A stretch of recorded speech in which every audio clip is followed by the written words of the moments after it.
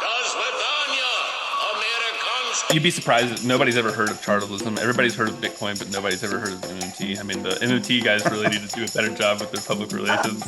Unless you're very online on Twitter, you probably haven't heard Right. of it. I guess it's like trails and blazes with the map of getting lost, sticking labels or lists on. Fake ladies and males get their shit on, made up and murdered like women gliding with their wings gone. Yo, what is going down, everybody? Welcome to Owls at Dawn. We are just two dudes from Southern California who studied philosophy, politics, and religion around the world and decided to start a podcast where we could bullshit with impunity. I am Austin Hayden Smith. Oh, yeah, it's Troy's birthday, and he's out with his girl doing some birthday celebrations right now. And so it's just me today, but I'm doing an interview with Colin Drumm, who did PhD research on money, the history of money, and who kind of has a really interesting, I would say, diverse, eclectic background of interest in like Shakespearean tragedy and ancient Greek tragedy, but also a deep understanding of, let's say, an empirical analysis of the history of money and monetary regimes, and with a particular expertise, I think he says, on like 14th, 15th century England, and how it is that we can understand a lot of our political and economic tensions pertaining to money and government, fiscal policy, and the politics that surrounds all of that, and how we can understand the history of money as informing that. And he has a really interesting way of kind of like navigating beyond a Marxist conception of money and the politics that surrounds that as well, while also kind of like taking seriously the introduction of MMT, that's modern monetary theory, but then moving beyond that story, which is called the Chartalist story, and moving beyond that and kind of creating this third position that is his own sort of unique position.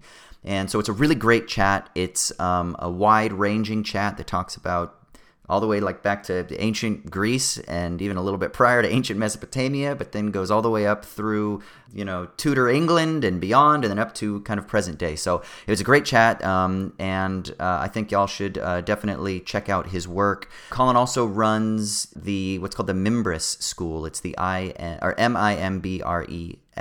Did I spell that right? Mimbres School.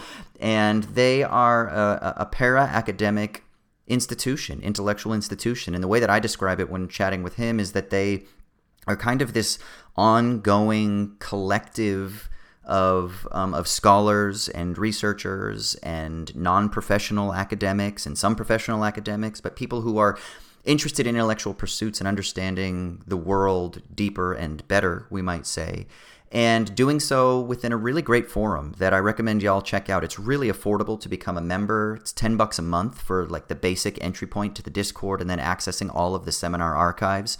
And then, of course, if you want to take like live classes and things like that, they have really affordable class offerings as well. But I'll put a link down below in the show notes so y'all can check that out, because I've recently become a member within the last few months, and I've powered through their class on money, I've powered through their class on race and finance, and I'm halfway through their class. It's called like a prelude to Rome, which goes all the way back to Rome to help us understand certain monetary constructions and inventions and interventions of Rome that help us understand kind of just the history of money and some of the tensions that emerge there from more broadly. So really great stuff. Had a really great chat with Colin, so check this out. And thank you very much for tuning in. And there won't be a Sticky Leaves today, and there won't be a sign-off, but I just wanted, and there's no shitty minute, so I'm just going to jump straight into the main chat with Colin. And love y'all. Thank you so much for tuning in. Hope you enjoy the discussion. Peace. All right, sick. So as I said at the top of the show, we've got another guest this week. Colin Drumm is joining me. I'm going to call him Dr. Colin Drumm because I know how much he loves the institution of academia. How does that grate you when someone calls you Dr. Colin Drumm? Nobody ever does. I think you're the first person who's ever called me that. Oh, well, there you go. There we go. I wanted to have you on the show because I actually got a copy of your dissertation maybe about 2 years ago from a friend of mine named James Cullum. Have you spoken with James Cullum? Yeah. We corresponded. I don't talk to him every day, but we were in touch. Yeah, and he was like, dude, you got to read this guy. His dissertation is sick. James is one of those guys. He actually works in kind of the finance sector, and he wrote a PhD dissertation on liquidity, and he has lots of frustrations with kind of like orthodox Marxism, but also with the whole craze of MMT, which I think is kind of a similar kind of tension point for you as well. And so I think he writes a lot. He has a blog. It's called like Blue Notes, I think, that's attached to the ANZ Bank where he works, where he writes about MMT and other issues pertaining to kind of like structured finance and things like that. And so I met him actually through a mutual friend of ours named John Roth, who wrote a book called Abstract Market Theory. And John Roth is a Deleuze scholar. And it's like he wants to take Deleuze and a guy named Raymond Rouillet and take them very seriously and create a theory of the market, but it's building off of kind of some of the work in critical finance theory, particularly a guy named Eli Ayosh, who I don't know if you've read Ayosh's work, like The Blank Swan or Medium of Contingency and shit like that, who's like taking the ideas of hyper contingency from Meillassoux and then taking Deleuze's idea of univocity and trying to create what he calls an ontology of the market. So Roth comes along and is like, yeah, I dig what you're doing. We should be critical of like probabilistic theories and things like that and embrace some sense of radical contingency, but he wants to kind of flesh it out with some meat and bones and actually create something that will allow us to understand what he calls the market as an archive of prices, right? So this was what brought James and I together, was kind of like the John Roth. We were interested in that because both of us are interested in Deleuze and whatnot. So anyway, you come into the story then, and I'm like, fuck, okay, so I trust James. So I'm like, I gotta check this guy's work out. And then I found the Mimbris School. And I love what you're doing. And I've actually chatted with a couple of colleagues about it. And they're like, let me tell you, bro, there are people that are jealous of what you're doing because, you know, people feel real hamstrung within academia, right? With what you can and cannot do or say. And they're like, man, like, I wonder if that's like a viable thing for us to do, sort of thing. And so you started this Mimbris School, and this will be my way of introing you, and then I'll pass the baton to you. The way that I see it as and at least the way that you seem to facilitate the discussion in the seminars is like this ongoing, this total ongoing collective research project that does have like some sense of a hierarchy. There are people who are like, you know, faculty and whatnot. And also Sean Capener, I guess, is an associate now, who's someone that I've communicated with when I was doing some writing a couple of years ago, who his dissertation is also fantastic, right? On time. Which is kind of like a central interest of me with time and finance. And so I'm like, oh, these people that are doing these kind of amazing things, but it's like this endless open-ended research project where you are all exploring these seemingly diverging issues, but figuring out some sense in which you can explore their cross resonances and divergences and things like that. And so it sounds amazing. And all that to say, also for people out there, check out the Mimbris School. It's Mimbres School. Really affordable way to get access to classes, archived seminars, things like that. I've blown through the course on money, the course on race and finance, and halfway through the Prelude to Rome, which is really important to your story for how you understand money. So that's kind of how you came into my world, and I'm just really interested in what you have to say about what you think money is, why you're frustrated with Marxism, and why you're frustrated with MMT, and what's this other position that you kind of that you set up for yourself and what you're trying to do. Yeah, so well, you've asked two slightly different questions, one about the Mimbris School and one about my research, which are not wholly different, but yeah. If there were just my research, there wouldn't be the Mimbris School. So I guess, well, you know, maybe I'll start talking off a little bit about that, and then we can get into the money stuff more specifically. I mean, cool. You know, basically, I started looking for my exit from academia around the time that I was writing my qualifying exam, which would be, God, I think 2017 or so. I had a number of just frustrating experiences in academia that made it really clear that that's not what I wanted to do with my life. But I did want to be an intellectual. And so, you know, the question is, well, how can you fund that? Because, you know, I was at the University of Santa Cruz, and, you know, I mean, they weren't paying us enough money to even pay your rent, you know? I mean, so you're really going, and you're, you know, you have to have outside sources of funding in some ways, whether that's your family's money, whether that's you're working in an extra job, Well, whether people that's forget this too, but Marx had an Angles, right? yes, So yes, yeah. Everyone, yes. Well, all good petit bourgeois and bourgeois outcomes have come from some source of funding. So right. Well, I mean the university the professional university intellectual is a creature that's only a couple hundred years old, really. mm, And well, it's not philosophy's best era, although that's another topic for another time maybe. But yeah. I mean, yeah, there's no law from the sky that says in order to be an intellectual you have to work at a university. Um, Mm, Although academics are somewhat cowardly creatures and don't I think feel stuck there in ways that really mm, disempower themselves. But so I started looking for an out, and I just started running a Patreon page. I had developed a little bit of a following on Facebook, posting about politics, and well, really, I started posting in the wake of a controversy at Reed College, which is where I got my bachelor's degree, over the classics curriculum that is mandatory. Was it like a great book school? Well, sort of, yeah. The Okay. Hume 110, which is the great books class, was mandatory. Okay.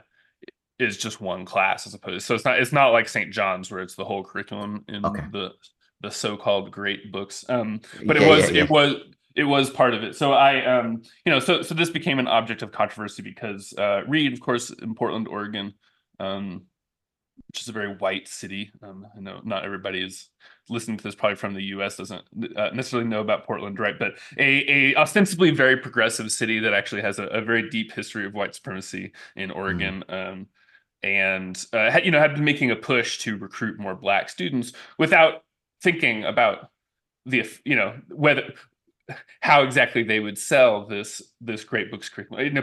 Potential tensions between mm, making a push to change the student body as a matter of policy and the curriculum. And so there was a group of students who essentially protested the course, and this became an object of flame wars in the fairly active Reed alumni community. Anyway, so I was a participant in these arguments and developed kind of a following from there, and was posting about politics. So I had this following, and I said, well, why don't I just try to monetize this following instead of spending my time applying for grants and stuff, which is a really mm, kind of soul crushing activity, I think, by design, right? So I started. I did for a little bit, like I basically a lecture podcast. I did. I think it's still up. It's on the first book of Plato's Republic. So I would do like a 45-minute thing where I would read like 3 pages of it. And I had intended to do the whole thing, but it turned out to be more work than I had intended it to be. mm, So I switched over to giving these seminars, basically, where I started out and we met once a month, and we just recorded on Zoom. And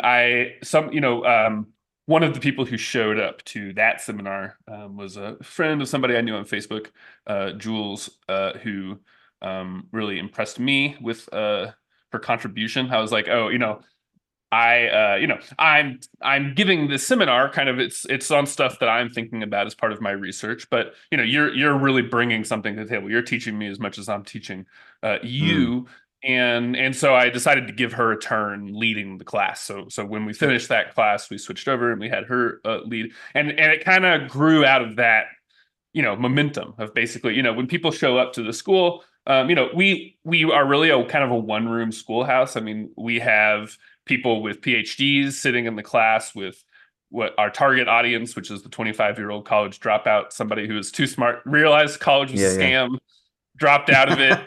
and now they want something. They're 25 years old, they're old enough to sit down and start reading some books, and so we sell them that. So we have people coming with all kinds of knowledge backgrounds. But some people come in and it's like, wow, a lot.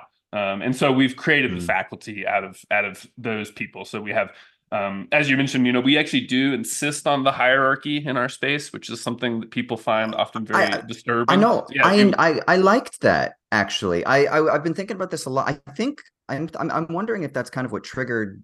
I just put out a tweet the other day, and I was kind of like, is it possible in an age where we just don't believe in anything or we don't trust anyone? Is it possible to have like a genuine hierarchy? And something that was so valuable to me actually in my education, I come out of a Christian background, right? Mhm. So for me, like you're taught that hierarchy is good. So then I went through my full on like anarchist phase. And Right. I think now I'm kind of trying to be like, okay, so then what is the value of like a functional hierarchy rather than some sort of like absolute essentialist, but like, no, like it's okay to have, the masters that you set yourself underneath to be like, hey, teacher, teach me, Right. and I don't know, I think there's something actually beautiful that we can learn about it. So I think I really respected that. And like even listening to the seminars, you are very gracious with letting Jade and Illyria in particular, like in the ones that I've listened to. And I can't remember who the guy is that's like really like talks a lot about like Marx and like the volume of, but like in these classes, and he knows Yes, Marx, and you're Jared. like, yeah, and you're like, we should have you teach a class on this one time. But Well, that he did. there's Yeah, he did. oh, We great. well, he's doing Capital this fall, actually. Anyway, Jared's one of our Okay, fellows now, so he's on the great. faculty. Yeah. So this comes about though organically through the process of actually having that hierarchy established, but then also a graciousness of appreciating contributions that creates actually, I think, a really lovely kind of dynamic, like an iron sharpening an iron dynamic that happens Right. organically rather than Right. it's structured or it's forced, which I don't know. I really actually enjoyed what I've seen. Yeah. So I mean, this has been difficult to manage as we, grow, but we've grown a lot over the last year, especially. So the earliest classes that we started doing, the race and finance is the earliest one in the archive. It's not the first one we did. There's an earlier Yeah. one that is Where's the not in the turbulence archive. class? You It's keep it's the referencing it. it's the loss. Yes, it's not part of the archive. Is it like Paul Virilio and shit, or what is it? I can send you the list after Okay. so basically, I mean, that class is basically about financial history, deep history of finance, thinking about sort of, okay, so like the framing question is, if we imagine finance as concerned in some way with risk hedging, with managing volatility, right? And like, so we might think about like the deepest, oldest financial asset, right, as like a granary full of grain, right? You've got the granary full of grain, grain flows in, grain flows out. The existence of that hedges volatility in agricultural harvests and that sort of thing, right? This is Book of Genesis. Yeah. And it doesn't end well for those. Spoiler for anybody who hasn't read the story. But these are technologies that in some ways seem to be fundamentally related to managing external volatility, really related to weather and the climate, but then financial systems produce endogenous instability, right? So we ended with Minsky actually and the financial instability hypothesis, right? So trying to think about what's the way that finance tries to hedge volatility that comes from the outside of society, and in some way reproduces that volatility inside society. So that was the sort of theme of the readings Cool. that we did. I can send you the list. I think it might be posted someplace, but we don't have the videos for reasons. It was kind of a failed experiment in some ways, but Cool. Did you I know we haven't quite finished the thought on members, so let's yeah. not forget it. But I sent you the special issue that Finance and Society just did on volatility, where Dick Bryan actually reviews your former supervisor's book, Justice is an Option, which I also have just read the introduction of. But the whole issue is about volatility and its impact, not just from kind of like a purely technical financial perspective, but also its impact on culture, society, and the arts, which I feel like is something that people are more interested in exploring, which I think 10 years ago, or let's say even 15 years ago, was something that was like, only in the purview of cultural studies or something like that. And nobody took it seriously. But it seems like people are actually taking it seriously now, who are interested in kind of the more formal economic topics. Yeah. So I mean, much of the way that I talk about stuff like volatility is influenced by Robert Meister, my advisor, the one who Dick is reviewing. I haven't looked at that essay, but I have talked to Dick. I know Bob's work, so yeah. Dick's. I'm at the University of Sydney, so Dick okay, is emeritus here. So we've got the whole asset school here, like Lisa Adkins, Martijn Konings, Dick Right. Bryan. Mike Rafferty's not at University of Sydney, but he's Dick's writing partner. So, and then we get all the finance and society people that come through, like Amin Saman and Michelle Chihara and stuff like that. They all are always coming through. Michelle Fair was a visiting scholar here for a bit. So like that's kind of that whole world. That's how I found Meister, actually, was because of his primitives and derivatives, that whole like the social wealth of derivatives volume that Benjamin Lee and Martin and Meister and Arjuna Napadurai and all of them contributed to. That was how I kind of got into this world. Yeah. So. I mean, so I would say, much of the stuff you're talking about is kind of the very similar kind of waters that my work is swimming in. The way that I think I differ from a lot of the names you've mentioned is my focus on the deep past, essentially. So, my work is really, I've worked most closely on the English 14th century. Is probably the place that I've dialed in the closest. But I've been trying to develop a history of coinage from the earliest coins of the Aegean, probably in the 7th century BC. It's as good a guess as any. Basically up through the development of the modern deficit state, which really kind of occurred in England during the century of the Stuarts and the English Civil War. So I really begin with the accession of James Stuart as the King of England, and I look backwards at English history, and I try to ask what's at stake in the fact that we don't have coins anymore, rather than taking that situation for granted. And so I think this is my contribution to this field, is to kind of develop a theory of a constitutional theory of monetary politics that corrects some serious misunderstandings in books like Christine de Sand's, which is a book that is often cited, Making Money, which is kind of the authoritative chartalist history of coins. Nearly everything that de Sand says in that book about coins is factually incorrect. And if you kind of try to put the coins back into the picture, things really change in interesting and exciting ways. And one of those ways is that it's the volatility that matters more than the absolute value, right? Which is a difficult paradigm shift to wrap your head around. And what I mean by that is that, coins are things. They're manufactured by pre-industrial handcraft, essentially. They don't all weigh the exact same amount, right? They don't all have the same amount of silver in them. Now, you would be impressed, right? When they want to make them really close to each other, they're pretty good at it, surprisingly good at it, but they don't always do that, right? If we actually go look at the coins, they vary. So there are, if you just, gather data on the weight and purity of, just one type of coin, it will make a kind of, there's a characteristic histogram.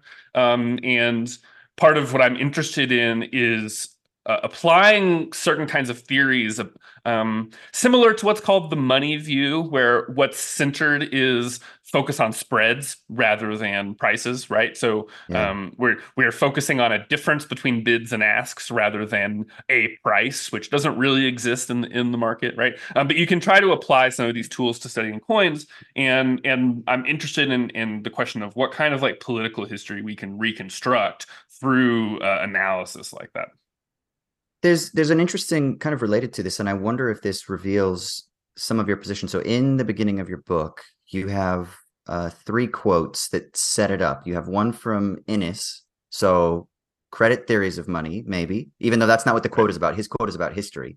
But then you've got Meister, and then you've got Thomas Hobbes. So are those 3 a good sort of conceptual structure for helping us understand what the fuck your project is? Even though I know you don't fully buy into the credit theories of money idea because it's a little bit too one note, right? But is that kind of maybe how you would set up your concepts so you can dive into them? The English Civil War with Hobbes, understanding it, et cetera, et cetera. Meister, derivatives, optionality, something along those lines. And then with Innes, something about debt. Yes. So, well, I mean, we can go ahead and get into it. My intellectual trajectory that led me to the position that I'm now holding led me through becoming converted to Marxism and then becoming converted to Chartalism and then failing So to you were synthesize a them. big MMT guy for a bit, weren't you? Yeah. Okay.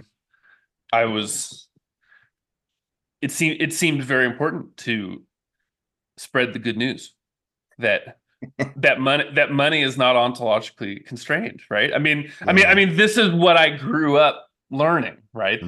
That I mean, this is how they talk about it. And for me, I suppose ecological politics are everything else about my politics flows from that. I suppose a climate change alarmist. I mean, I think it's a very serious problem. And Yeah. you grow up thinking about this stuff, and what you always hear is that we can't afford it and various things like that. Well, okay, Mm. this doesn't really make a lot of sense, right? It seems important that there's this whole discourse about fiscal politics that assumes that there's some kind of like metaphysical conservation principle constraining the monetary system that simply doesn't exist. Mm. And that what the United States government does when it pays back its debt is just to swap one form of its liability for another form of its liability, or at least that's what it looks like, right? So that Mm. seems important. But of course, I had spent before becoming converted to the importance of that observation. I'd spent a lot of time. I'd spent my early 20s reading Marxist theory somewhat piously, and that all We all emphasized. do. Yes, they all do. Yes, so. And that all emphasizes what? Well, it emphasizes that social systems are structured by antagonisms, which is a basic kind of assumptional framework that I still in some way adhere to. Although I wouldn't, Mm. I don't think about contradictions like the Hegelians do anymore. Mm. But I still basically see society as a conflictual structure, right? There Mhm. are antagonisms in society, and what MMT kind of promises to do is to do politics without antagonism, and Mm. probably the best example of this is the Stephanie Kelton blog post titled "My Rich Friend Doesn't Want to Pay Taxes." Mm. But good news, we don't need taxes to fund the government. Okay, but you read that and you say, okay, but on the other hand, like, am I allowed? Am I allowed to curse on the podcast? Please do. Fuck your rich friend, right? Dang your rich friends. Yeah, Yeah, right. yeah. Fuck them. Yeah. So, just So it's because, kind of like providing cover for your rich friends. It's like, hey, well, don't worry, we're not coming after your taxes because if you want, you can maintain your wealth, but don't worry because the government can just kind of like tick up the ledgers a little bit more if they right, want to. Yeah, yeah, right. yeah, There's yeah. something obviously wrong about this, right? Mm. And that whole obviously something that's missing from that analysis. The problem is whether the Marxists already know what's missing, and the issue is that the more you learn about money and the more you look at what Marx has to say about money in Capital, the more wrong it all is. Well, that's interesting. And Let me ask you this. What do you think about the difference between the Marx of the Grundrisse versus the Marx of Capital? Because in Capital, he starts with the commodity, but in the Grundrisse, he does start with money. And this is where I find someone like Negri interesting, who looks at Marx, who's in a very sort of heretical way. And a lot of people have really criticized him because they're like, he's bastardizing Marx and turning him into Foucault, and it's just about power relations. But that's one of the things that I think you can kind of extract, at least from Negri's reading of Marx, which is like, no, the money form is actually first, and that there's something important about understanding it, even though he obviously still goes down the commodity money route and stuff like that, or but which kind of it doesn't. yeah, this is all a distraction. This is all yeah, inside baseball for the Marxists. It doesn't that's matter right. whether the money form transcendently precedes the what is it they say their slogan for this is whether it's the labor theory of value or the value theory of Value labor. theory It's of the same. labor. It's the Yeah, same thing, right? But there yeah, is no yeah. money form. Doesn't exist. Mm. So it doesn't help to say money comes first because you're still positing certain things about the necessary form of appearance of monetary relations. But there is no necessary form of appearance of monetary relations. Okay. Monetary relations are institutional. They are conditioned by institutional structures. They can work different ways in different periods. Does just we could just begin with an obvious point. Is the necessary form of appearance of money silver or gold? Well, it changes back and forth. This is one of the things that I'm interested in, is there are oscillations. There are long-term oscillations in European monetary history, which is mainly what I study, although it's difficult to keep it contained geographically because it's a integrated world system from a very early period. But there are long cycles in which silver periods are overcome by gold periods and vice versa. And the Marxist view about money is absolutely no help in trying to understand those phenomena.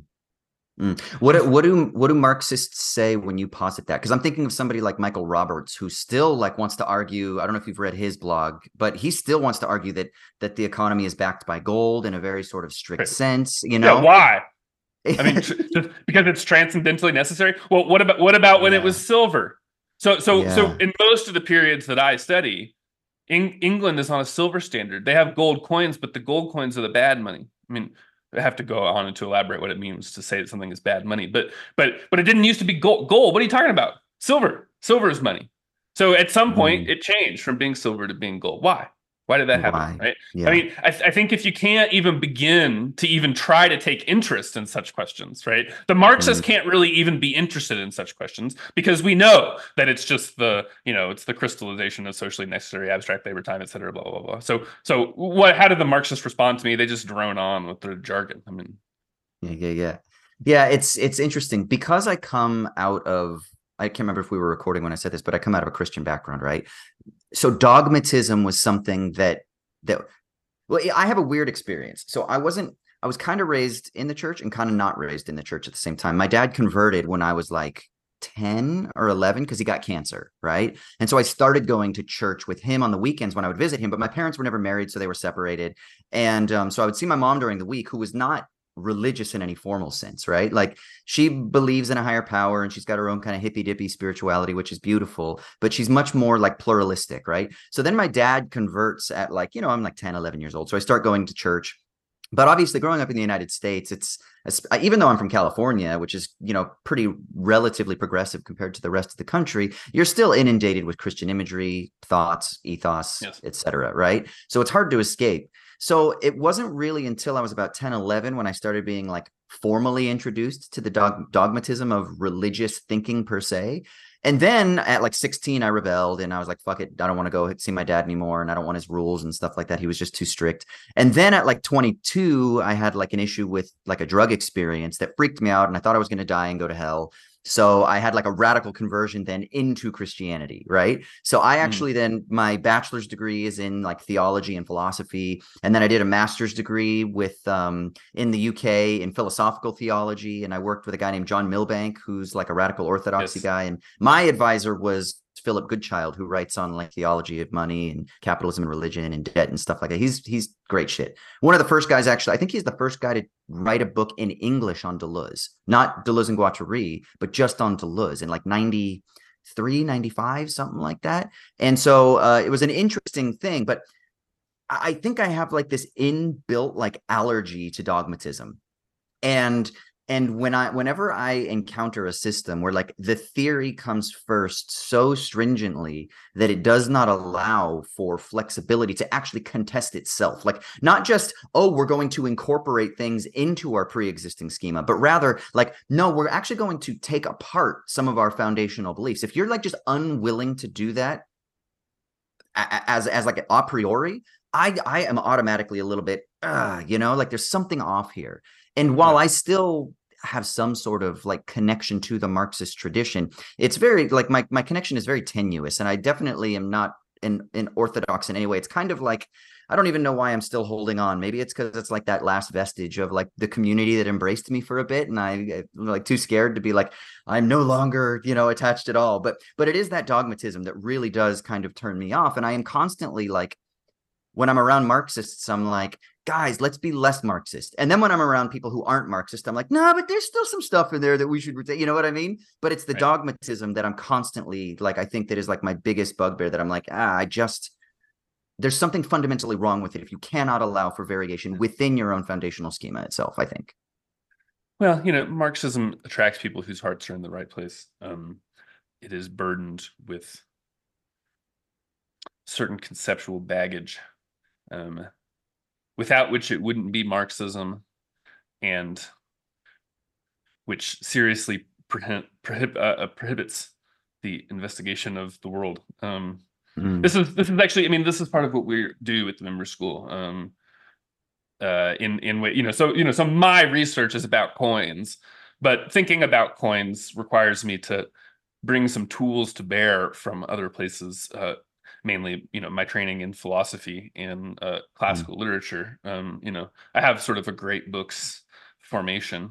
Although, I mainly now would consider myself mostly an enemy of the Western canon, working from within it. And one of the main issues, and this is something we're always talking about at member school, is modern philosophy after Kant and the German idealism and its intellectual errors, of which Marxism is the most prominent, explicit error of the German idealism. Although, on my view, most of what people think they know is downstream from that in some way.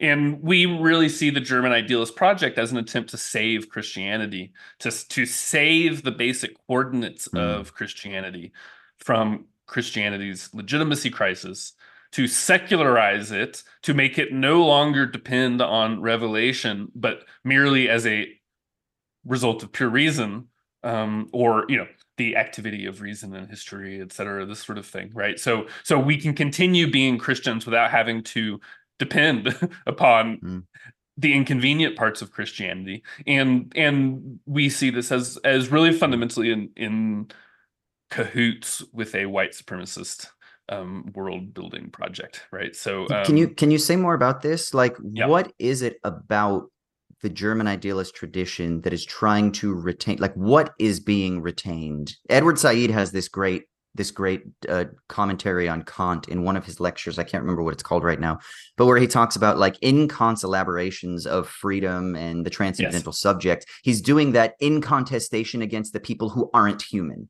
And so any sort of conception of the rational subject that is created through the Kantian schema is done in direct isolation from or dehumanization of the other, which is obviously the colonized people, right? Is that kind of the thing? Yeah. It's yes, but it's even worse than that. It's that the point of Kant's philosophy is to develop a criterion through which it can be judged whether people are real humans or not. So, and Kant just says this. He tells you this. He says it explicitly in some places, and he says it in code in other places. But the problem is that there are many people who appear to be human who have irreconcilable ideas about what ought to be done. Or who have irreconcilable wills, not only about what ought to be done, but about what the basic framework of ethical life is. And we need a way to distinguish them from one another. So, and he actually, in Metaphysics and Morals, refers to this at one point as the difference between a homo noumenon and a homo phenomenon. So the appearance of homo and the reality of homo. But what is he trying to retain? Well, what is it about Christianity that he needs to retain? Is freedom and the will. So and this is important because the fundamental Christian ethical idea, right, is that it's our intentions that matter ethically, our will, not what we do, right? And this is important because the alternative is that our freedom doesn't matter, that the only thing that matters is whether we follow the law or not, which is, well, that's an Orthodox Muslim position as opposed to an Orthodox Christian position. So I think that Kant and all the thinkers who follow him are anxious about a number of problems that are arising out of their attempt to say we white Western Europeans have reason on our side, and reason gives us the right to rule the world, which is, of course, what Kant says in Towards Perpetual Peace. That's the point, right? I mean, he tells you all of this. And of course, the obvious problem is that there's other people who have different laws, who are mutually incompatible laws, right? And of course, famously, right? What is Kant's, just for example, right? The don't you must not lie. That's the paradigm. It's not a coincidence. That's also the paradigm in Plato's Republic. So it's interesting that the paradigm of ethics for philosophers is always the lying promise. And what's that? Bad debt. Same thing. Lying promise and bad debts are the same. So it's already a monetary metaphor, right? But of course, No, go ahead. Yeah. But I was just to finish the thought, right? I mean, Yeah. in one of the things that Islamophobes often emphasize in conjuring up the fear of Muslim infiltration of Christendom, right, is the doctrine of taqiyya. I'm probably not saying that right, but it's basically the doctrine that a Muslim, is not commanded. They can say, if they're in danger, they say, "I'm not a Muslim. I renounce Islam." It's recommended to lie about that in order to preserve your own safety and those of your co-religionists. But in Christianity, that was his great fucking shame, right? When he denies Christ, they're like, right. you were with him? And he's like, no. And then that's his great shame that he has to overcome. Right. And the lesson is like, don't ever do that. Don't ever disavow, your faith.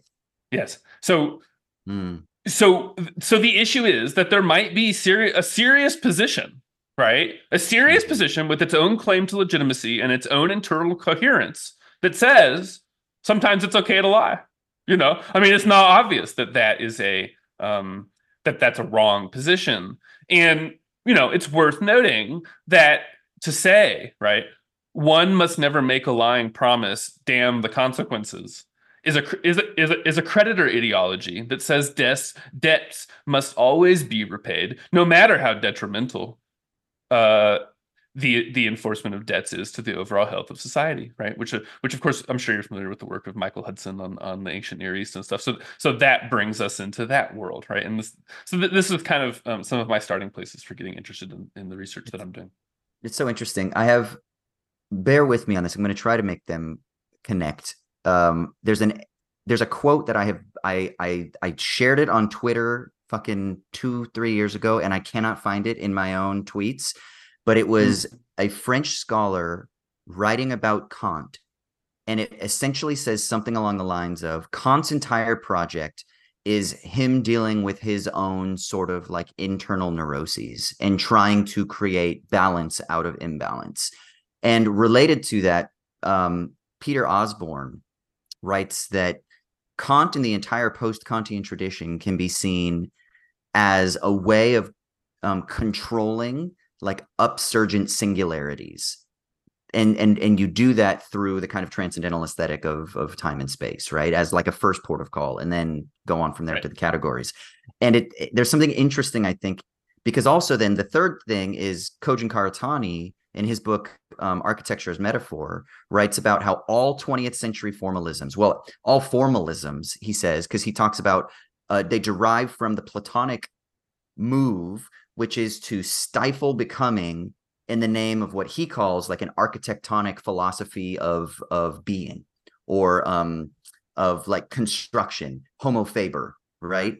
And that it all derives from like this similar need to control excess or otherness or upsurgent singularities, or maybe like Islamic contamination, right? Or something like that the construction of Western philosophy, Western thought, that there is something about this through line of needing to control the excess of becoming. And I find that really interesting. And then the second thing kind of related to that is, I think you do too, and then you see in that money, something about how this relates to like Plato being like views money as debt, and Aristotle views money as like a commodity, like he's a medalist, right? Or something like that. But you see there's a money metaphor in this as maybe even prior to the philosophical musings on a kingdom of Yeah. ends or a good society or anything like that. Tell me Yeah. where do you think this, if this stimulates any thoughts, and then kind of how you see that connection. Right. So I subscribe to what is a pretty strong claim made by Richard Seaford in his book Money in the Ancient Greek Mind, which I don't think everything he says in that book about the money is exactly right, but regardless of that, the claim of that book is that money is the central structuring metaphor of philosophy, period. Yes. That the genre of thinking and writing that we call philosophy is essentially would not exist without essentially an anxiety response to a monetized economy. Can I ask one simple kind of question related to that? Money or like the economy, and how do you see them as?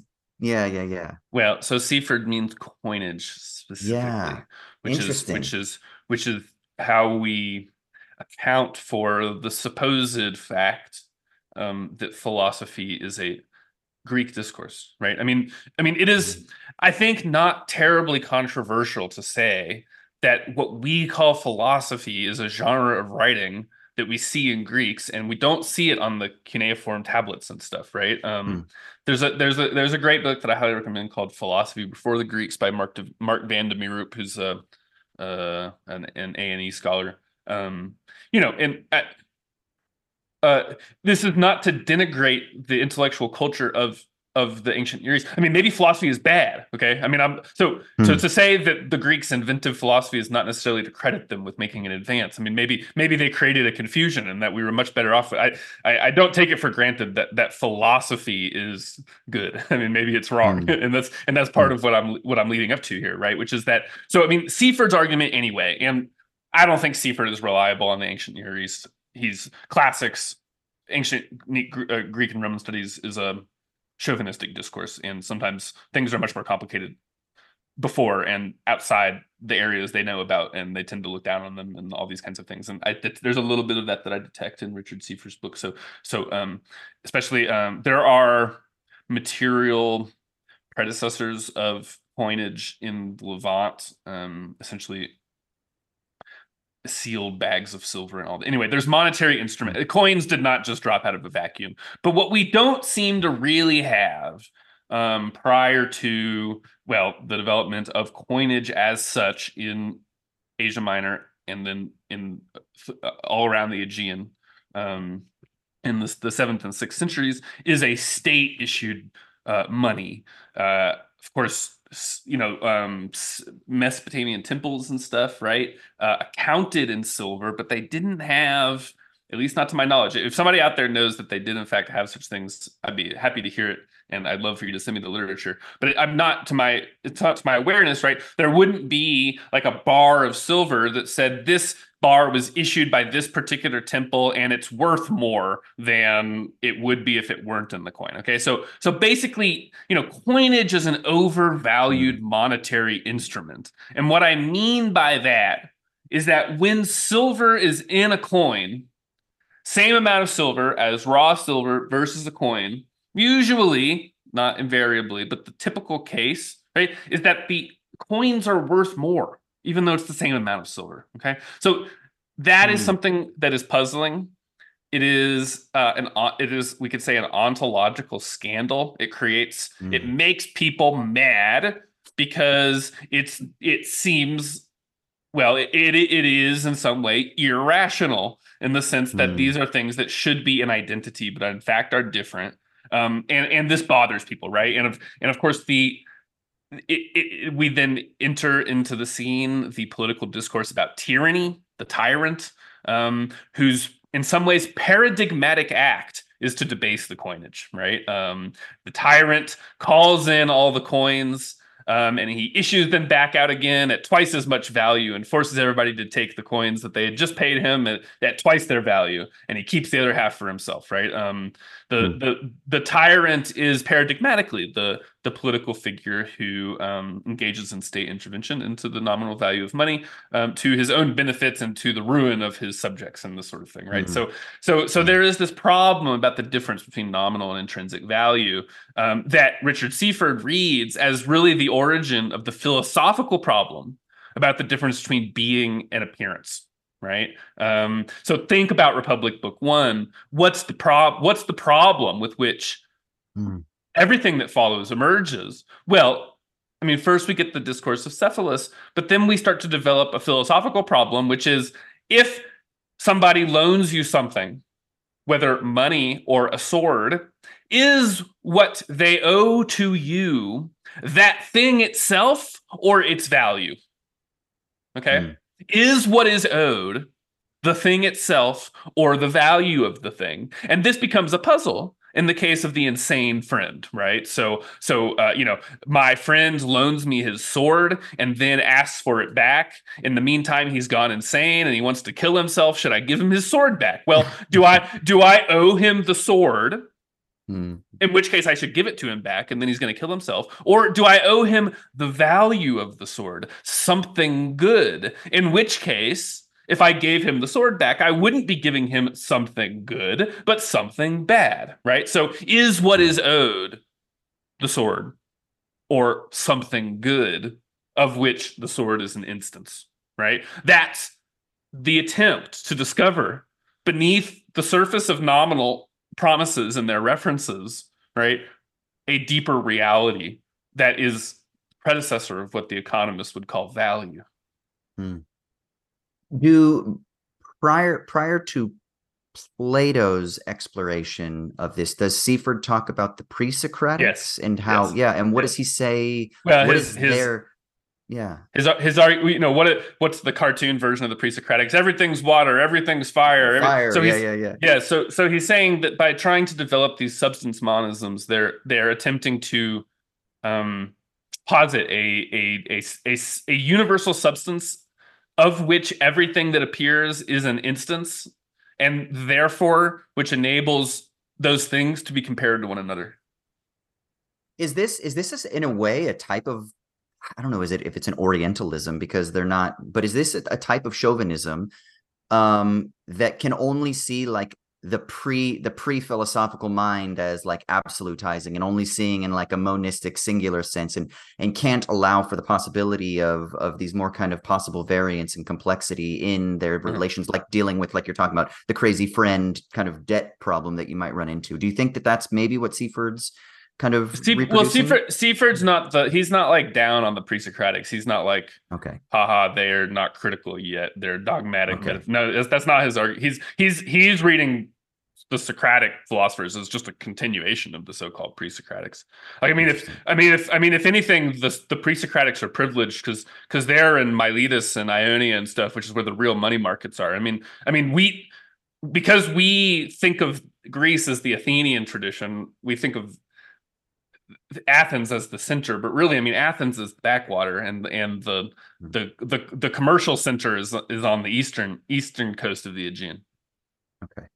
Yeah. Okay. So you said something about this tension between like the coin as stamped by the authority as being worth more than the actual weight, let's say, of the silver. Yeah. So I've got 5 ounces of silver over here and it's worth, 10. And I've got 5 ounces of silver over here, but it's worth 7. Right. Yeah.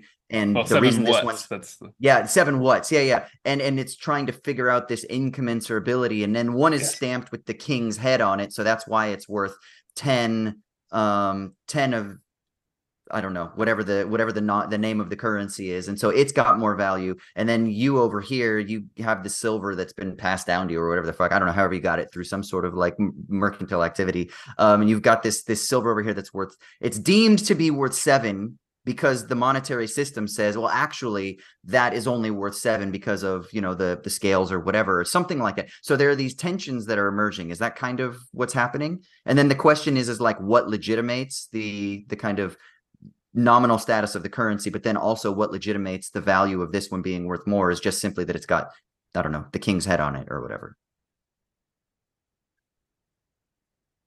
Close, Okay. but still okay. Maybe let's begin at the beginning, and I'll try to. You're Yeah. basically right, but you're still framing your question in terms of an assumption that we might dispense with and make things Okay. more clear. So I'll try to get to that at the end. But we probably should start at the beginning, which is, I mean, history of money is or history of monetary theory is just medalist versus chartalist. Like everybody's like heard of this, right? I mean, well, actually, you'd be surprised that nobody's ever heard of chartalism. Everybody's heard of Bitcoin, but nobody's ever heard of MMT. I mean, the MMT guys really need to do a better job with their public relations. I mean, Unless you're very online on Twitter, you probably haven't heard right. of Yeah, MMT. unless you're very online, you have it right. So, but but the orthodox story, which is Aristotle's story, I think Sean is working on Aristotle. He wants to complexify the reading of Aristotle, so we'll see once he's finished with that. But the Aristotle story, it's the Adam Smith story. It's the story you'll still be taught today in the textbooks of the economics class, right? I mean, is that people essentially money is like this spontaneous good equilibrium in which people like want to exchange stuff, and it's like a pain in the ass to just exchange ducks for wheat or whatever, so they just decide to use money. And like gold. Okay, it's not gold, it's silver. Gold is a latecomer in monetary history. Silver, but we'll ignore that. Silver is like convenient because it, doesn't rust, blah, blah, blah, etc. And then so people did this for like a long time, and then they realized they didn't have to do that, so they just used paper instead. And that's why even though we have this story about where money comes from that doesn't match any of what you actually do, it's still the same story. And so basically, right, so what's the theory here about the relationship between sign and substance in money, right? Well, it's that the sign is an indication of the substance, right? The sign guarantees the substance. And once the sign has guaranteed the substance, we can actually dispense with the substance and just have the guarantee, right? So we can have the note that guarantees gold. And at some point you realize, hey, the gold is just sitting there in the bank vault. And actually, if somebody had, like, nobody's checked to see if it's still there for like a month. And if somebody had stolen it, then nothing would be the difference. And so, so we'll just use the money, right? Doesn't That's really the matter. Yeah. Yeah. So that's the medalist story, right? Which is essentially that money emerges as a spontaneous consensus among free exchangers. It was originally a commodity and then was sort of replaced by paper because that was just more efficient. And within this story, right, obviously they know that the state has something to do with money, but it's the bad guy, right? The state is bad because it intervenes into the money of what would otherwise be a naturally stable monetary system, and it debases the coins and it produces inflation. And that's the moral lesson that we learn from the fall of the Roman Empire, right? This is a familiar kind of story. So that's one kind of story. The other story is, of course, the chartalist story that begins by observing, hey, like, usually, like, when societies are becoming monetized, it's because there's a war happening. Like, the state is spending a bunch of money in order to mobilize resources, and this is in fact the case. If you go through history and you say, what are all the most important changes in the way the monetary system works, there's always a war going on. I mean, it's whether it's the English Civil War, whether it's the war with Napoleon, whether it's Alexander's conquest of Persia. I mean, there's always a war happening. That's whether it's the Persian War, whether it's the Punic War. I mean, whatever, what have you, right? So there's I would say I was just watching. I don't know if you ever watched the TV show Escape to the Country, but it's like this British show where it's a bunch of people that want to move out of the city and then go like live in the Peak District or something like that. And they were in this area that had a lot of the monasteries. And when King Henry said like "fuck you" to the Pope, one of the things he did was he dissolved all of the monasteries. And part of the reason that he did that, I guess, which I hadn't heard before, but then after listening to your kind of seminars, I'm like, oh fuck, I see this now. He dissolves all the monasteries so that he can fund his fucking wars, right? So yes. Yeah. Many such cases in history. Yeah. But I was like, that's just another instance. It wasn't just like, oh, I just want to marry this person. It was more also that there was this like imperial sort of motivation for it as well. Yes. So the medalist story, the orthodox story, is one that is pretty much defeated in among anybody who studies this stuff seriously. Mm. That's not to say that it's still current in the economics department. But Yeah, I was going to ask. among people who study the history of money seriously, not in the economics department, is no longer tenable at Okay. all.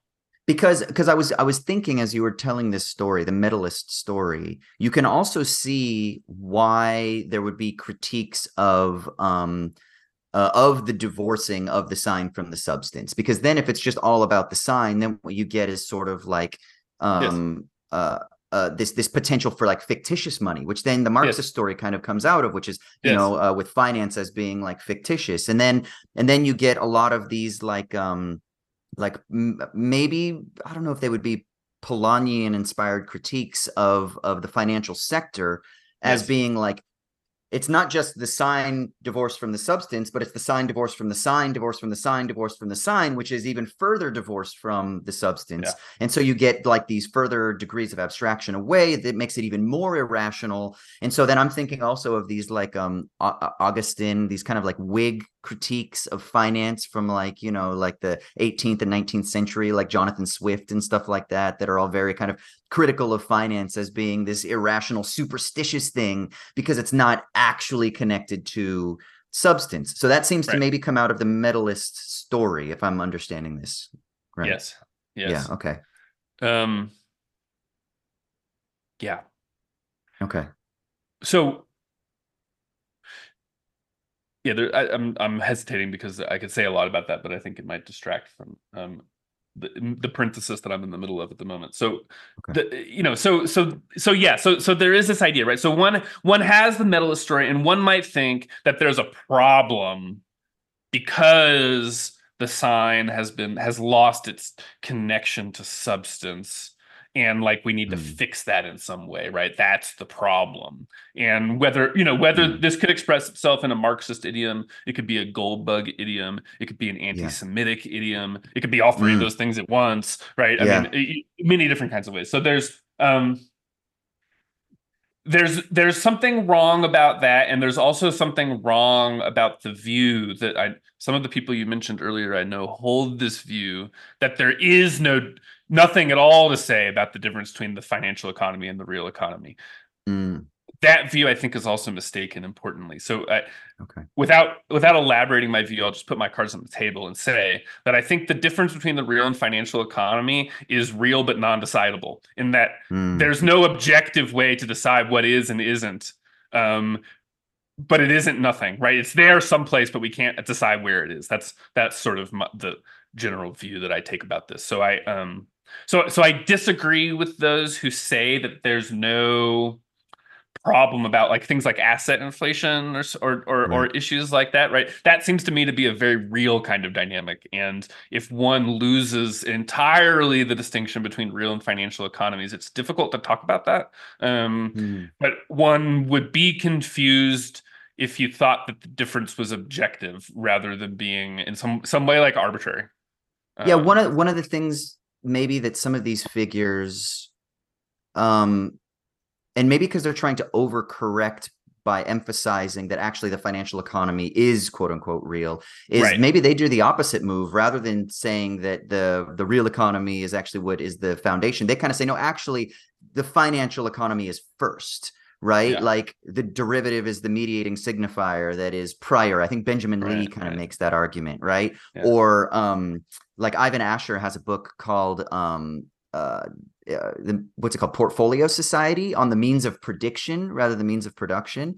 And he's kind of looking at finance as being like this prior existent. Karatani makes this move with looking at capital, that there's like a mana-like quality, he says, that is like debt that is there in the commodity form as like a first move. And I think maybe they're kind of trying to overcorrect, but maybe your argument is that they're kind of conflating in the other direction. There is something important about that. And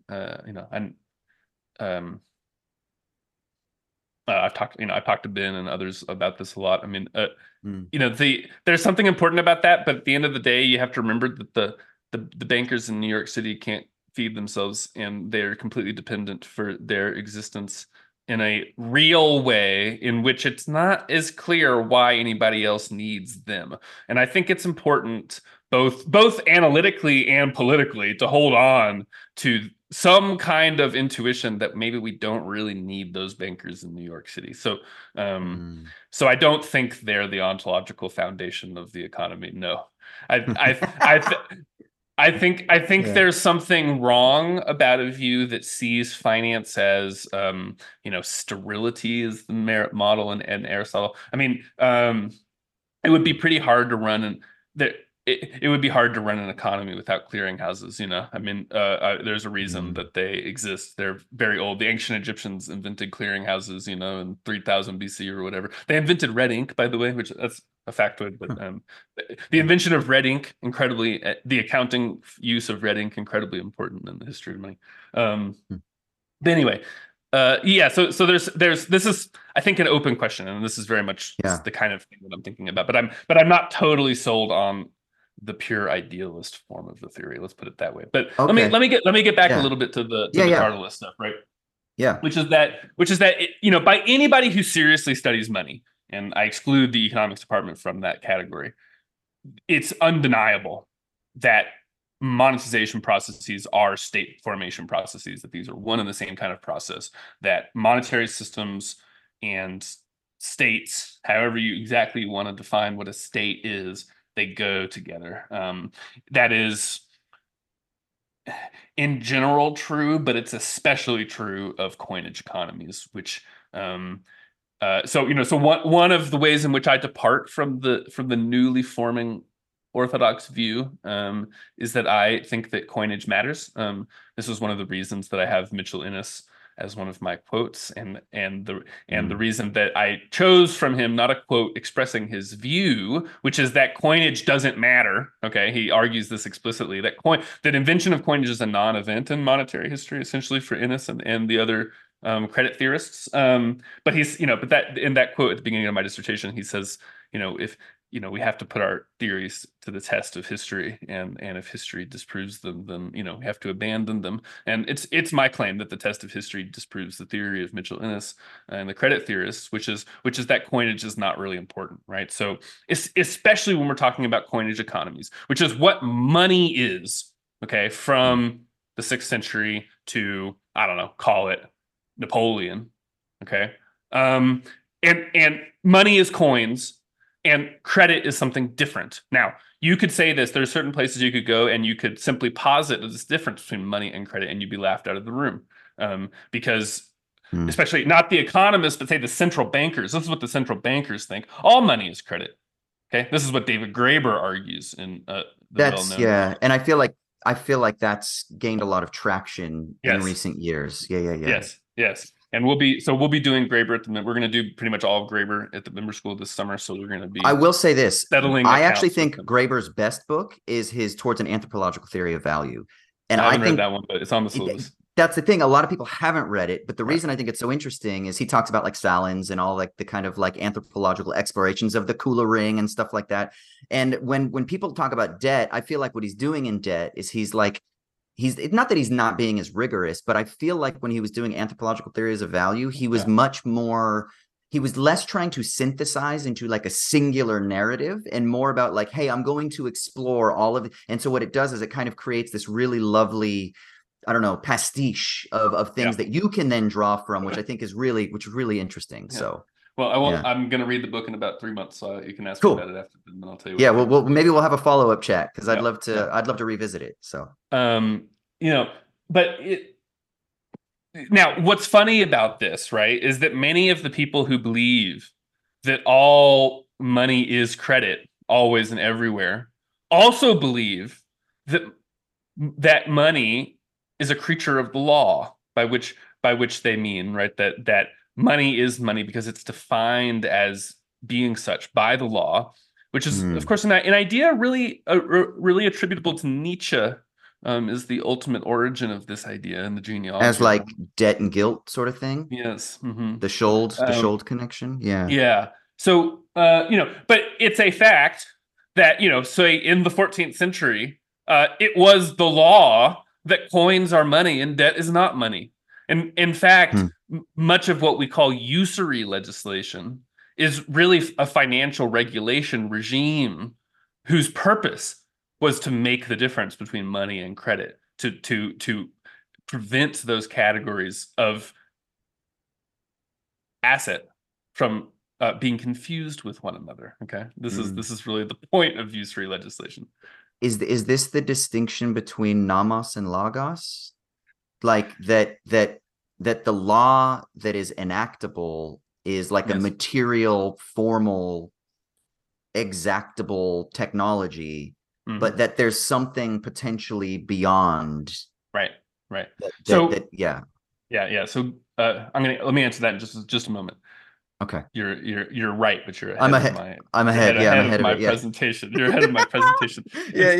It's that right. So the chartalists essentially want to tell a history of money in which what's always mattered is the state, is the law, is credit. And in order to do that, they really want to make the metal vanish from the coin. And this is the easiest place to attack their literature. Go find anytime they say something about silver is wrong. It's totally wrong. They're just they're just pulling it out of their ass, right? I mean, why is there silver in the money? Well, because it's an anti-counterfeiting device. That's kind of like the best argument they've come up with.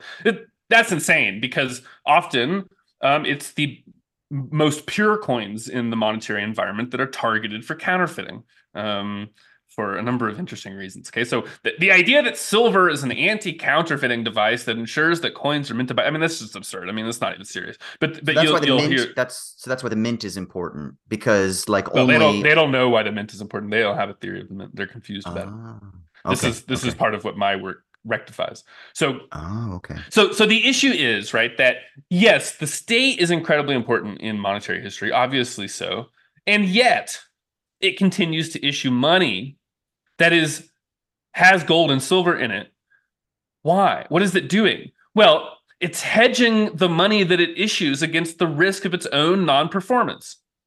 Right? If you have a coin that is issued by the king, yeah, I mean, it's legal money. It might bear a premium as legal money, although it might not. Okay, it might actually be undervalued as the English penny was for much of the English history. But it's got silver in it, and silver is something that is valuable in money markets that stretch all the way to Asia. And one important consequence of this is that, say you are the Duke of Lancaster, and you have a lot of coins, you can use those coins to finance a rebellion against the king. Right, so your money that you have is hedged against the risk of the king's non-performance, and you can use it to pay soldiers to fight against the king, and the king can't do anything about it. Now, that is a totally different situation if all of the silver is in the central bank in the Tower of London, you see. So there's a fundamental difference between a coinage system and even a fiduciary paper money system, which is what? What's the difference? The difference is the choke point, the strategic choke point at which inside money can be exchanged for foreign exchange. What's the foreign exchange point? What's the point at which you can take domestic money and turn it into foreign exchange? Well, when you have a coin, that point is the coin itself. The coin can be directly turned into foreign exchange by melting it down. Right? Because they don't give a shit about the stamp on it, essentially. Well, if you don't, yeah, I mean, say I have English money. So because the English penny is undervalued you can take my word for that for the moment. There's a reason for it, right? But the penny is actually worth more as silver than it's worth as a penny. So people want to export them. They want to ship them out of the country and sell them to the mint in France or in Flanders. And the mint at those places will buy the coins as silver, melt them down, and turn them into French coins or Flemish coins. And you can make an arbitrage profit by doing this. That's why they try to make it illegal to export the coins. Oh, okay. Yeah. Because you're basically selling them silver while being like, well, this is meaningless to us, but it's valuable to you. So then we can get more from you for this meaningless fucking piece of metal over here. So the question is, why? If money is a creature of the state, the silver content doesn't really matter. It's just an anti-counterfeiting device. The state could have made money out of leather if it wanted to, Okay, so why are they issuing coins at such a high silver content that they're like smuggled out of the country, such that everybody's bitching at you in Parliament all the time about how there's not enough money? Right? Why not just debase the coins? Okay. Why not? Well, they don't.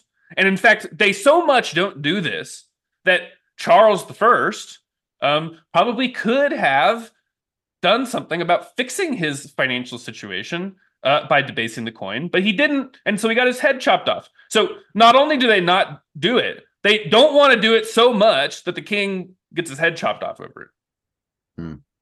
Why is that? Right? That's a gaping hole in the Charlist story about monetary history.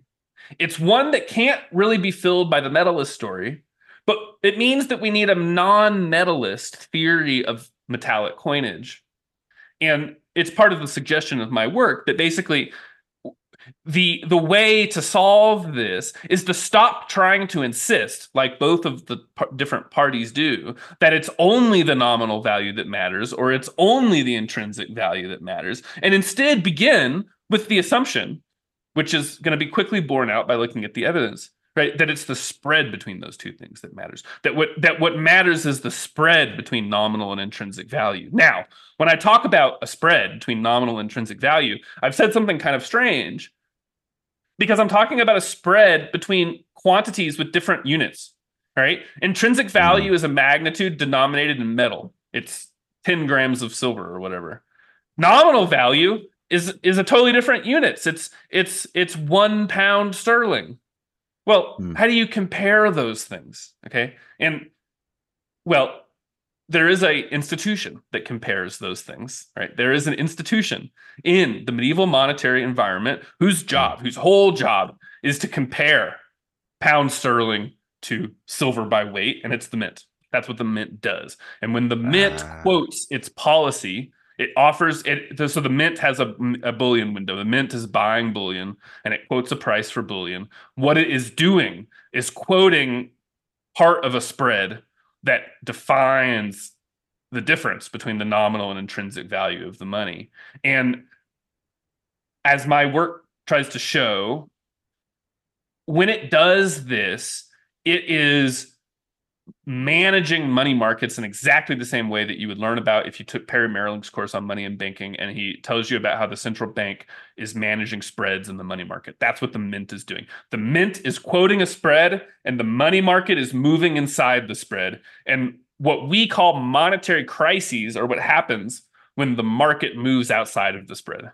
It's no longer moving inside. You get sign inversions in the spread, right? The market is inside the spread and then it moves outside the spread. And all of a sudden, what happens? All of a sudden, all the coins drop out of circulation.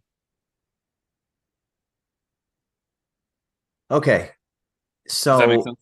Yes. How does this... So the mint manages the money market. Crises are when that spread gets out of balance. What determines a non-crisis state? Why? Well, what? So basically, the non-crisis state is when it doesn't pay to melt down the best coins. Why? Okay, so let's think about what happens when you melt a coin. Is this the Gresham's law stuff that you're getting into now? It is, yes, it is the bad money, the non-operation of Gresham's law. So okay. So Gresham's law says that bad money drives out good money. What this sort of says is that there can only be one money in a monetary environment, because if there were more than one money, the bad one would drive out the good one. That people would, right? Because if you say you have, say you owe a pound sterling and you have two different bags of coins, each of which are worth a pound sterling, and one of them has more silver in it than the other. Well, you'd rather pay your debt with the bad one and save the good one, right? So that's the idea of Gresham's law. Now, when we look and we make your histograms of the coins, what do we observe? We observe that Gresham's law doesn't operate. That there are different coins circulating with one another that don't have the same metal content. Sometimes very different. Okay? It depends on the period. Sometimes not very different. Sometimes very different. Right. So now, why is that? Well, the answer is that sometimes it's not worth it to melt down the good coins, to hoard the good coins. And when is it not worth it? Well, in order to answer that question, we might begin by thinking about, right? So I've been suggesting that a coin has both nominal and intrinsic value, and that both of these things matter. We can describe these as options, as what would now be called exotic options. That's only because they're not vanilla options. Okay, I mean, so they're not really exotic. It's just they aren't vanilla options, right? So what exactly are the options? Well, if you have a coin, you have an option to put the coin to your creditor in a court at its nominal value, right? So I have 240 pence. If somebody sues me, says, Colin, you owe me £1, I can say, okay, I'm going to pay you by putting these coins to you. And the sheriff is going to say, yeah, you paid him. So even if the coins are bad, as long as they're recognized by the court, then I've paid you, right? So having a coin enables the holder to put the coin to a creditor in a court of law at its nominal value. The holder of the coin also has the option to call the silver in the coin by giving up the nominal value. Okay. So I can destroy the nominal value of the coin, which means, so part of what makes these options weird is that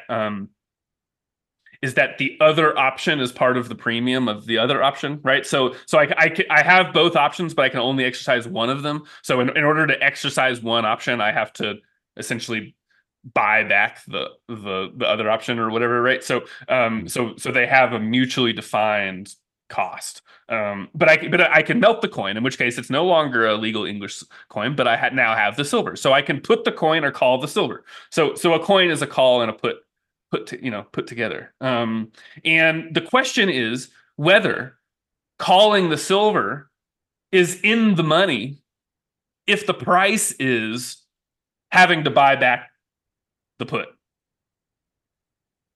So in other words, if I melt down the coin, I'm going to lose the nominal value of it being English money. Well, it could be worth a lot more as English money than as silver. And so even if one coin has more silver than another one, it's not worth it to melt down either of them. And so they'll both continue to circulate despite Gresham's law. So Gresham's law is not, well, it's a limit case. It's what happens when the call option in the coin comes into the money because the money market moves beyond the policy spread. And that's what mints manage when they change the minting policy, when they change the metal content in the coin. They are managing the spread within which Gresham's law fails to function, thus stabilizing the currency of a heterogeneous circulating money. Yeah. Okay. That's interesting. So essentially then the mint kind of operates as an intermediary in a derivative function between calls and puts, right? That are perpetually present in the coin. Yeah, some of them are time expiry and some aren't. So for example, some systems, they periodically demonetize the coin, and we can think that is the expiration of the options. More typically they're perpetual options. So they have an infinite expiry date, which makes them weird because what's the value of an infinite time, right? That's a difficult question. I mean, although of course, perhaps if the regime changes, if the king is overthrown, then the put option is going to expire, right? So the put option to make it legal money, to put it as legal money, might depend upon the continuity of the regime. Which means that everybody who is holding these things is now long the continuity of the regime, right? Which means that there's some sense of value then that derives from the stability of the regime per se. So like if the empire is viewed as being like unshakable, then there's a value of solidity and stability that gets carried over into this. Yes. So one way that we might read the numismatic record as a data source for doing political history is that in very stable regimes, the money might be worse because everybody believes that the regime will continue. And so they don't care that much about it, right? Whereas if the regime is not very legitimate. If everybody worries about the continuity of the regime, then the money might be much better because the price at which people are willing to hold that asset is different. Do you see? So, I mean, after William of Normandy conquers England, he stabilized. He extremely stabilizes the monetary system. Really, and partly, he needs to. Another thing here is like if you're paying mercenaries, like one serious question is. What is the relationship between the state and those who do violence on its behalf? What is their loyalty to the state? If my soldiers, mercenaries don't work on credit. They don't work for paper money, right? They want gold. And that's the story of Philip II and the Dutch Revolt and all that kind of stuff. They would mutiny if they didn't get paid, and they don't. Right, so I mean, right. the mutiny is really just a form of labor. It's a strike, right? The labor is striking, and they don't take paper money. Whereas there might be other people with whom the king is able to deal on credit more easily, right? So it matters, what's the kind of ideological constitutional structure of the apparatus of state violence, and can it run on credit or not, right? That's an important question for and well, maybe we can learn something about that from studying the coins. Can I ask you a really unfair question then? Because now we got to jump forward a few hundred years. Yeah. How does this have bearing on the United States as kind of global imperial currency? Like, how does this have bearing now? I know you said that you were kind of looking at your current landscape and then working backwards. If it's not too unfair to kind of jump forward a couple hundred years now, how can we take these principles that you're talking about now and then think about them with like the current monetary regime or regimes, plural? Yeah. That's not an unfair question. I mean, okay. I do prefer to talk about the past, but but that's I mean, this is why obviously I care about this stuff, right? I mean, again, to go back to it, it's okay, we should fight climate change. Well, why can't we? Well, because there's not enough money. We can't afford it. Well, that doesn't really seem quite right? So, so there's got to be something fishy here, and you look into it, and well, it turns out that money is just a liability of the state, and then there's people who say that it's always been a liability of the state, but that doesn't seem quite right. It seems like it didn't used to be a liability of the state, and then it became a liability of the state, like sometime in the English 17th century, and the United States system is sort of the successor system to the London system, right? And succeeded it, in the middle of World War II and then the aftermath of World War II. Again. Yeah. Right. Yeah. So, okay. But here's this question, right? I mean, so, like the most common response to MMT is like, okay, well, that only applies to the United States, right? Like what about other countries? Well, I mean, that's a fair point. And well, you do get people here in Australia that are like, because they have a sovereign currency, and so you'll notice it's all English-speaking colonies that have this mystical property of monetary sovereignty. The Chinese yuan is not; it does not have it. Yeah. It's the Anglosphere plus Japan because they're like honorary English people, I guess. Okay, so. I mean, that's legitimate, right? I mean, there's an issue here. The Chartists don't really have a good story about that. But there's like even a more serious question, which is, okay, so if the United States like has this power, like why doesn't it exercise it, right? Like why if the United States is at the top of this hierarchy and thus is completely unconstrained, why do we have like the craziest monetary fiscal politics, right? Like why do we like not only not do that, but impose austerity on our economy in this like really self-destructive way, right? It's like not only are we not doing that, but we're running as hard as we can in the opposite direction, and we're whipping ourselves up into hysteria about how we're going to run out of money so that we can, contract the economy and appreciate assets, because if the economy is contracting, then the people who already own all the stuff are going to get richer relative to everybody else. So one thing we haven't talked about that we worry a lot about at the member school is the difference between positional and absolute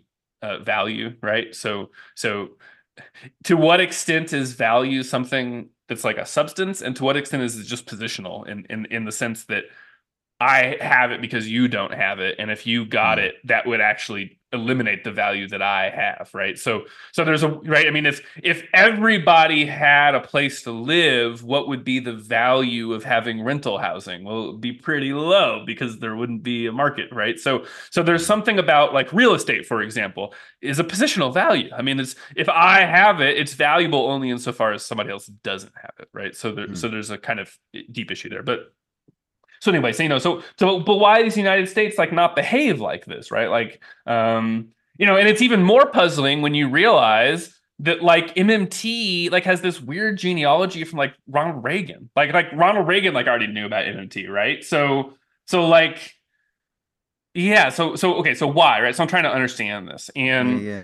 and Milton's talking about helicopter drops in what, like the late 70s or something like that. Right. So yeah.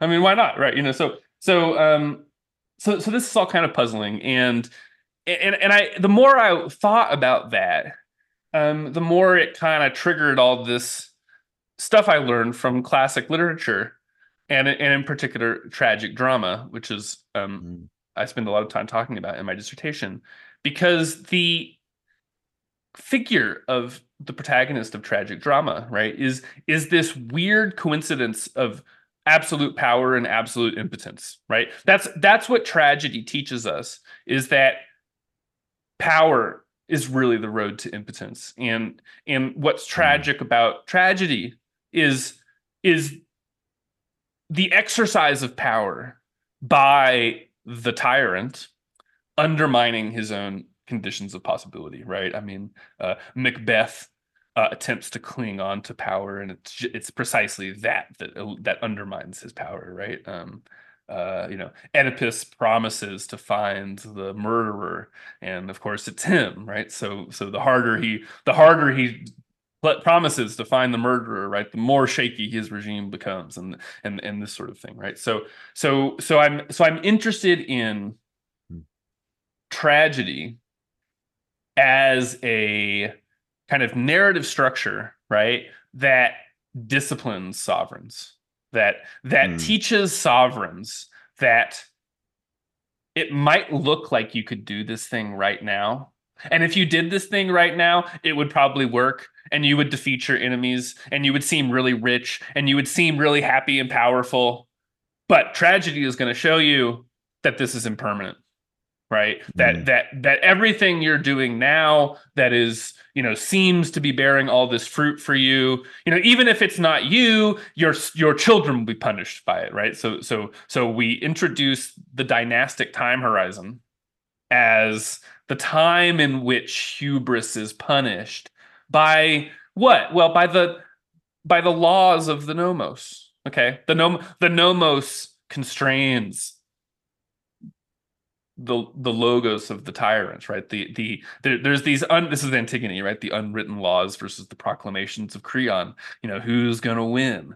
And well, part of what I'm trying to argue is that discourse has always been about exactly the same kind of monetary politics that we're arguing about today, right?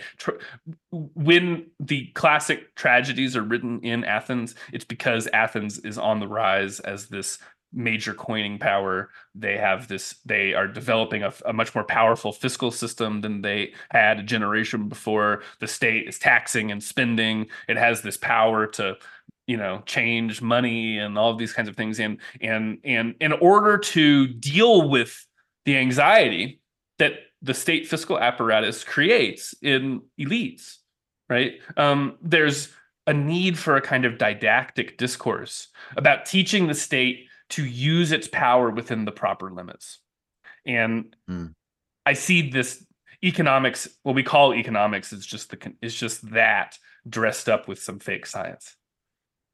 Right. So, I mean, that's what economics teaches us, is that there's no such thing as a free lunch. It might seem like there's a free lunch, but one day, you'll get that lunch taken back away from you, and everything's going to net to zero in the long run. So because there's this cosmic conservation principle that says that everything has to net to zero in the long run, you can't get what you want, right?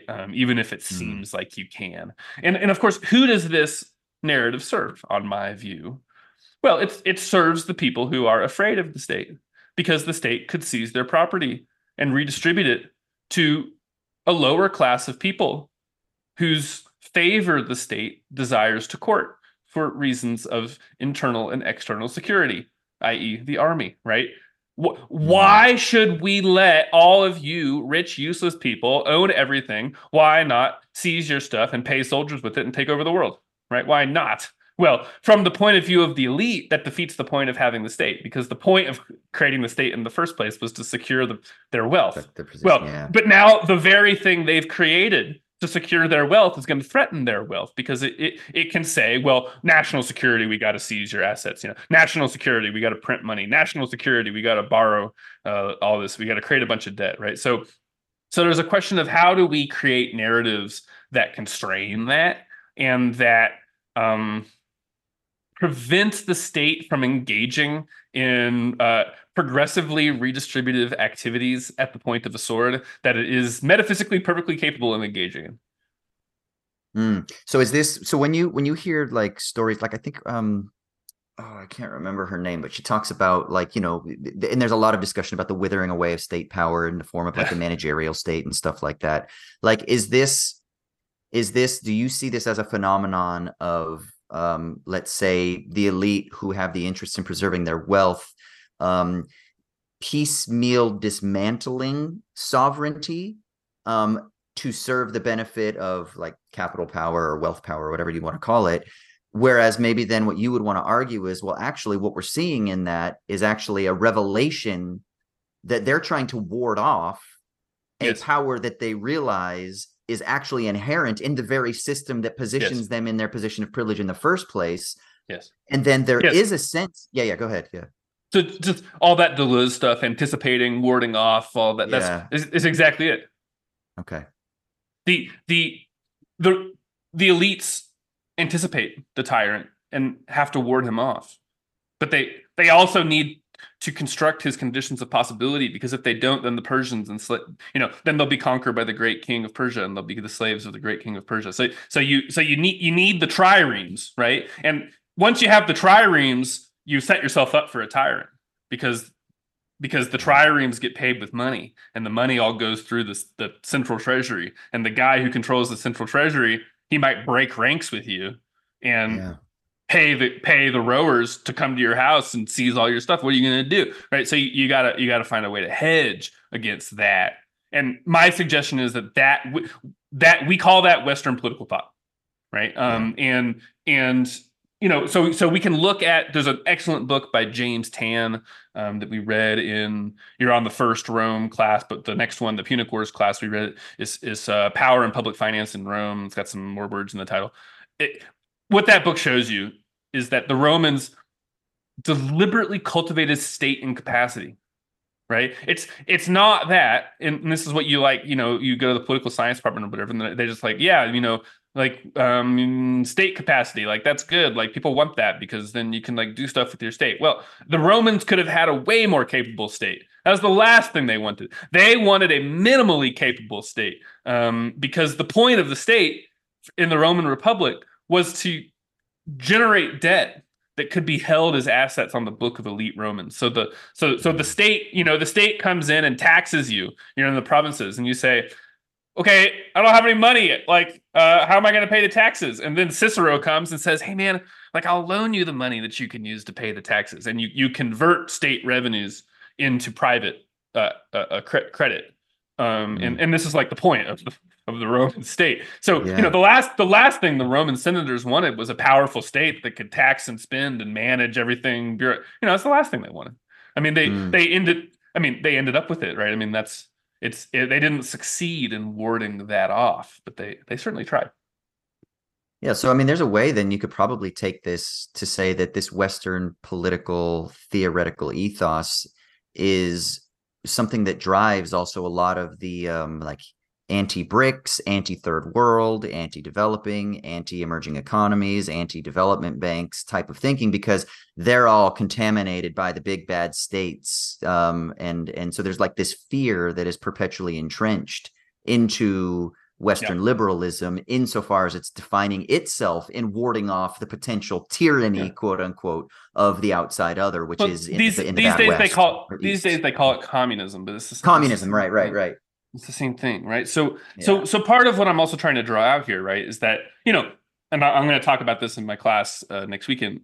When John Wilkes Booth shoots Abraham Lincoln and recites a bit of made up Latin, it's not a real classical allusion, but he says "Sic semper tyrannus," right? Thus always the tyrant.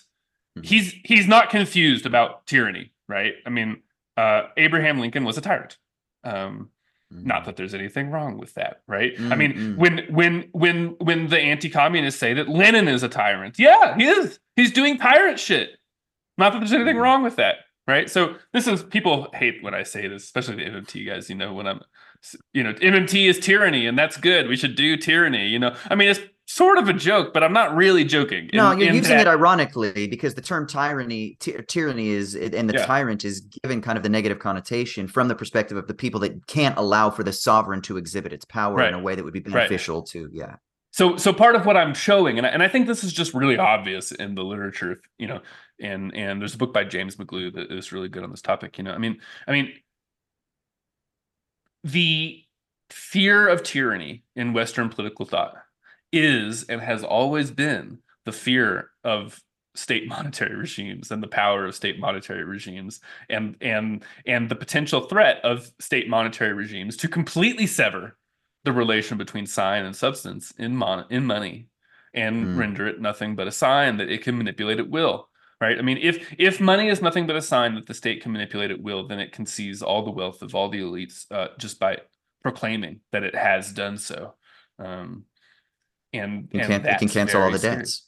Yeah, it can cancel all the debts, right? So this is also, this is related to the question of whether the king is a god or not, right? So when you say the king's not a god, what you're saying is that the king can't cancel the debts or debase the money just because he wants to do it. That's Kantorovich. So my answer, why does all this matter for our politics today? Because it explains why it explains why the United States doesn't do MMT. And the answer is that that's what the Constitution is for. That's the whole point of the Constitution. So if you want to say we should change the monetary regime system such that we focus on outcomes, right? So this is what they call functional finance, that we shouldn't care about the money. The balance sheet is just an arbitrary thing. What we care about is what the real outcomes in the world, and we should just use the monetary system to realize whatever outcomes we want in the world. That sounds very compelling, but that's tyranny. It's not an exaggeration to say that that's tyranny, because the reason that we don't focus on outcomes, the reason we don't do functional finance, is because if we did functional finance, we would have to all agree about what the goal was. What are we trying to accomplish here? And, well, the people who really matter, who have all the power, what they're trying to accomplish is being richer than us. And so if we said, let's do functional finance, they would say, yeah, great. So, let's print money for all of the, white people in private schools, and we'll tax all the black people. And there you go. I mean, we've accomplished the goal that we want in the world. So constitutional politics is about avoiding having to decide what we want to do in the world, and allowing money to constrain that instead. Right. So what my kind of intervention here is to say, like, MMT is incredibly important as an intervention into monetary theory. I mean, I truly believe that Marxism can't survive the encounter with MMT. I mean, if you believe in Marxist economics and then you have to argue with the MMT people, you're going to have your whole system's going to come crashing down. And this happened to me. I mean, but just telling people about MMT doesn't make anything easier. In fact, it makes everything much harder, because now I mean, you're talking about. Well, you're talking about the nomos. You're talking about nomos, meaning the distributional law of the household. That's really how you kind of translate that world. You're talking about the distribution of wealth in society. Well, what's the optimal level of inequality in society? I mean, what level of inequality should we target? I mean, how can you even argue about that question without wanting to kill each other? That's my question. I say you can't, and that's why people do kill each other over it. And when they kill each other over it, that we call that monetary history.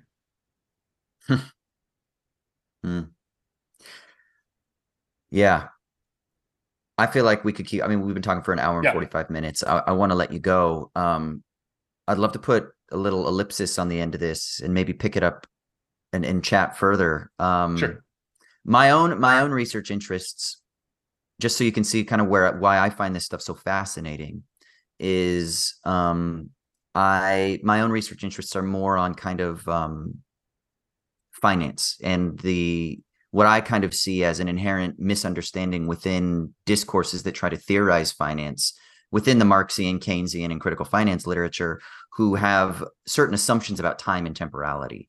And so I argue that they all are beholden to a certain type of formalism that can only think of time in the terms of what Deleuze would refer to as like extensional rather than intentional temporality. And I think one of the ways it does that is through kind of like erecting a sort of like universal, like a mathesis universalis, right? Like a certain form of quantification that allows you to understand, and this is where Bergson kind of comes in and is influential for Deleuze, is that as soon as you start thinking about time, you're spatializing time. And so actually what you get is a sort of abstract conception of temporality that is only understood within a particular regime of quantification.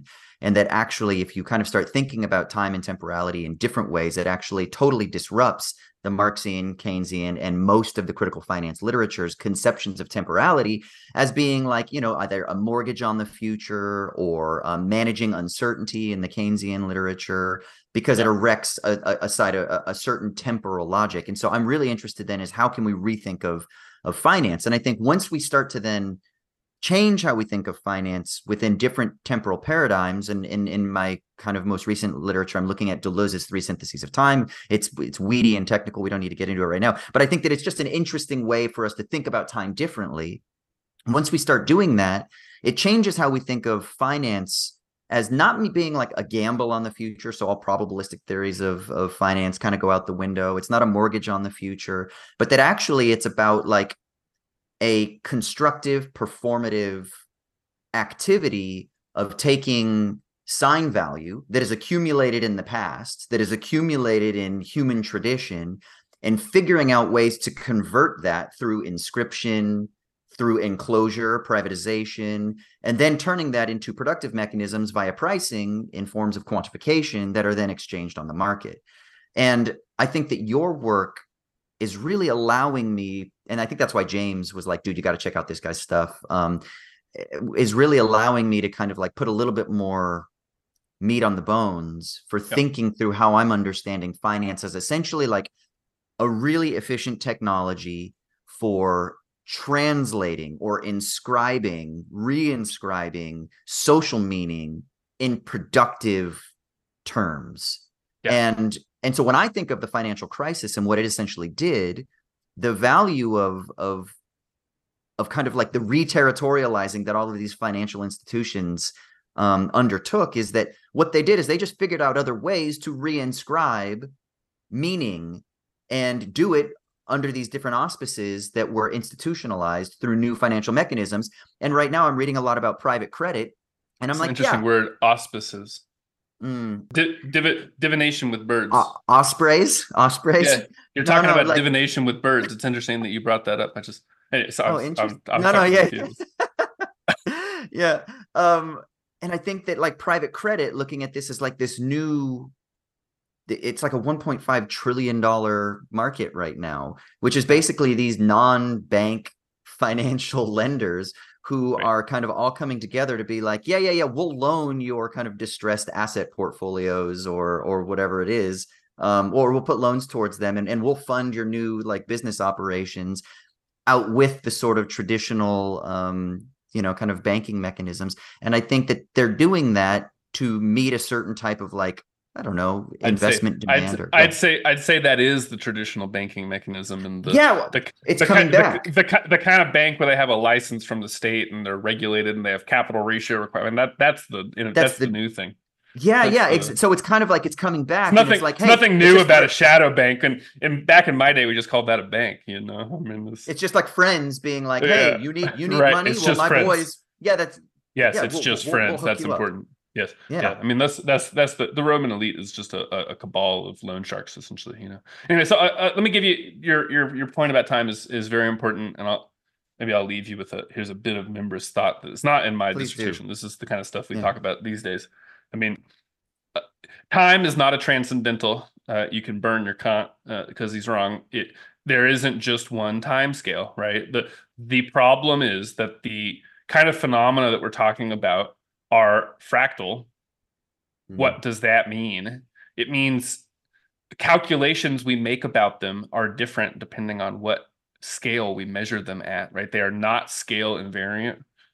So, the famous Mandelbrot thing is, how long is the coast of Britain? And the answer is, well, it depends on how long your ruler is, right? I mean, so things appear differently depending on what scale we measure them at.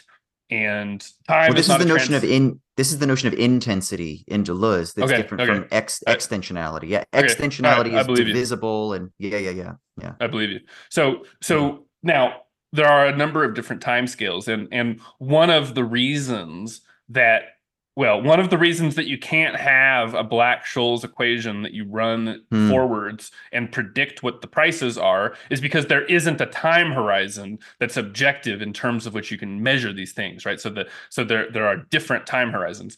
Now, there are a number of different time horizons, but we could begin by thinking about the deep history of finance as characterized by a tension between two different time horizons. Now, what is a time, like, how does there get to be a time horizon? Well, let me just make a hypothesis, which is that time horizons are posited by metabolic processes.